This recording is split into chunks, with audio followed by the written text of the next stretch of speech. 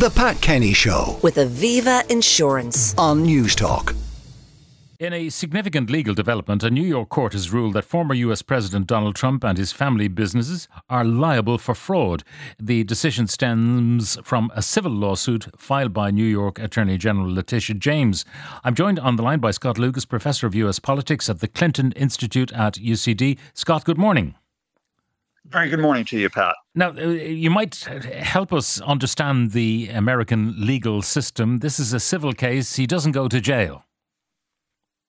No, he doesn't go to jail, but there are still extremely serious consequences, including, I think, the possibility that the Trump organization, the business on which he has built his name over, for decades, could effectively be dissolved, at least in New York State, and possibly some of its practices beyond.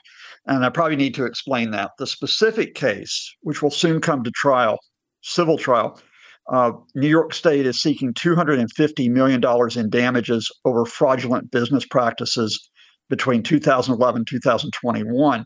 Those business practices include vastly inflating by $2.2 billion in annual reports Trump's wealth, or the Trump organization's wealth.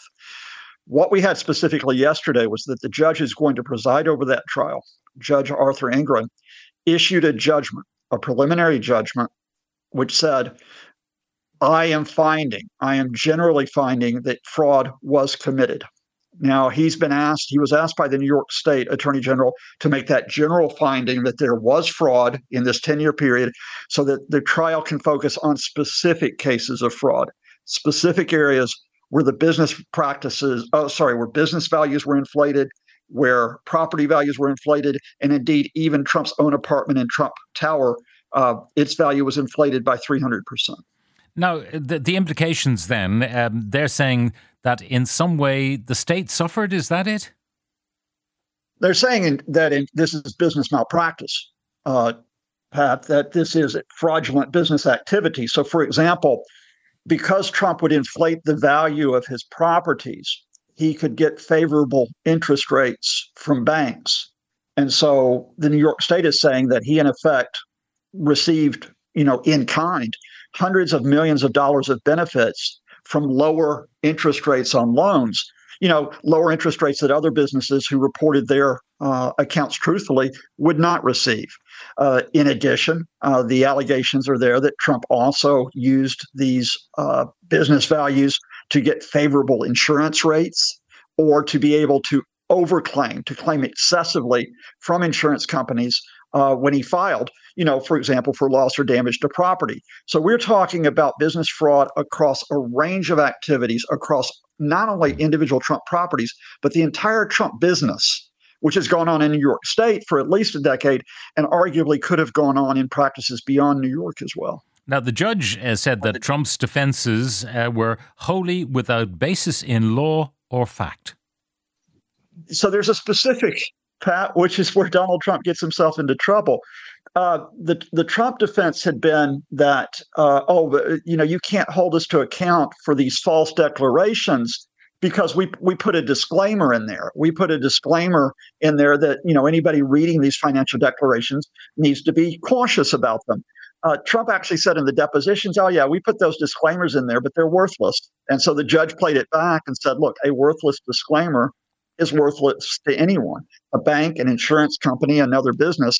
And so he threw out that defense and indeed cast doubt on the entire defense that will come up on the trial, which could occur as early as next week. Now, will he have to appear? He doesn't have to. As the defendant, of course, even in a civil case, you have the right not to testify. But it is considered that amongst more than 60 witnesses, Donald Trump will indeed be one of them. So for the first time in this mass of criminal and civil cases that Trump faces, he will appear in person to testify and not simply by filing a deposition. What is extraordinary in his claims, he said they weren't inflated because I could find a buyer from Saudi Arabia who'd pay that inflated price. Donald Trump would say that, but that's not a legal defense. The fact that a buyer from Saudi Arabia might come in and overpay for various reasons does not mean, in fact, that it reflects the true value of the property. So to give you one example, Pat, of why that defense causes problems, Donald Trump bought a property in Florida a while back in the early 2000s. He later sold that property at a vastly inflated price of $95 million, one of the largest sales of a private property in U.S. history, to a Russian businessman. The problem with that is the allegation is there that that Russian businessman was actually a front for laundering money, which is why Trump received a vastly inflated payoff. Now, on the political side, the waves that are being made by Mark Milley's interview, where he describes some of Trump's carry-on, and notably when you had a war veteran who was severely handicapped by his fighting for his country. This is Captain Luis Avila. And Trump greets him in the White House as president, and then goes over to Mark Milley and says, as the chief of staff, what are you doing bringing people like that into the White House? Never do that again. Yeah. I mean, look, it's a shocking case, but guess what, Pat? It's not really news in the sense that Donald Trump has a long record of mocking American veterans, including disabled veterans. You might remember that he mocked the late John McCain, the U.S. senator and presidential candidate, for getting himself captured in Vietnam. You might remember that he described Americans who had died in World War II as losers. He did that when he basically turned down the chance to visit a war cemetery in France at one point. So Donald Trump, despite the fact that he likes to pose with the military and puff himself up, has actually mocked veterans on a systematic occasion. But of course, what gives this bite is the fact that it's combined with Trump's mocking of disabled people, which he's done on multiple occasions, and that it's being told to us by a former chairman or a soon-to-be former chairman of the Joint Chiefs of Staff, who Trump has also mocked and indeed lied about in recent posts on social media. He also said that Mark Milley should, in fact, be in a different time. He would have been hanged for treason because he confided in the Chinese Defense Ministry that if Trump lost the head entirely and decided to go to war with China, perhaps nuclear war, he'd give them the heads up.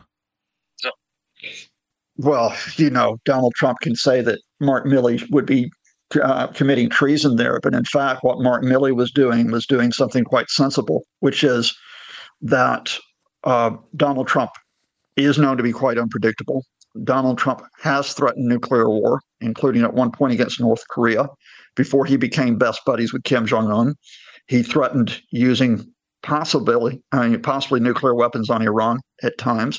And so the episode of Milley, conferring with the Chinese Defense Ministry is not a case of treason.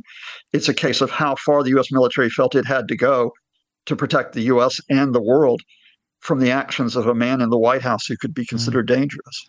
I'm just wondering, finally, Scott, about, Joe Biden is there and talking about the economy and transforming America and all that sort of stuff.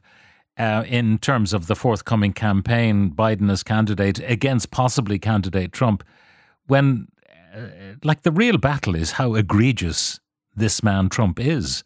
I mean, that's all. No matter how the economy does, no matter what other crises afflict America, what new pandemics might come along, the worst thing that could happen to America would be Trump getting back in. A guy named H.L. Mencken, Pat, who you probably know quite well, wrote a century ago that politics would turn into a circus and that the spectacle would overwhelm the substance of American politics. And Mencken's quite a cynical guy, and you don't want to believe him. But here we are a century later at exactly that critical point in American history, which is, do people buy into the circus? Do they buy into Trump as the ringmaster? And no matter how vile the ringmaster is, no matter how tainted he might be, no matter even if he is a criminal who is convicted in multiple felonies, they want the circus to keep going on. And if they choose that circus, then all the economic issues that matter, all the social issues that matter, all the cultural issues that matter, even American democracy itself, they could be at risk because people just simply will munch the popcorn while the country goes from crisis to crisis. Scott Lucas, Professor of US Politics at the Clinton Institute at UCD, thank you very much for joining us. The Pat Kenny Show. with Aviva Insurance. Weekdays at 9 a.m. on News Talk.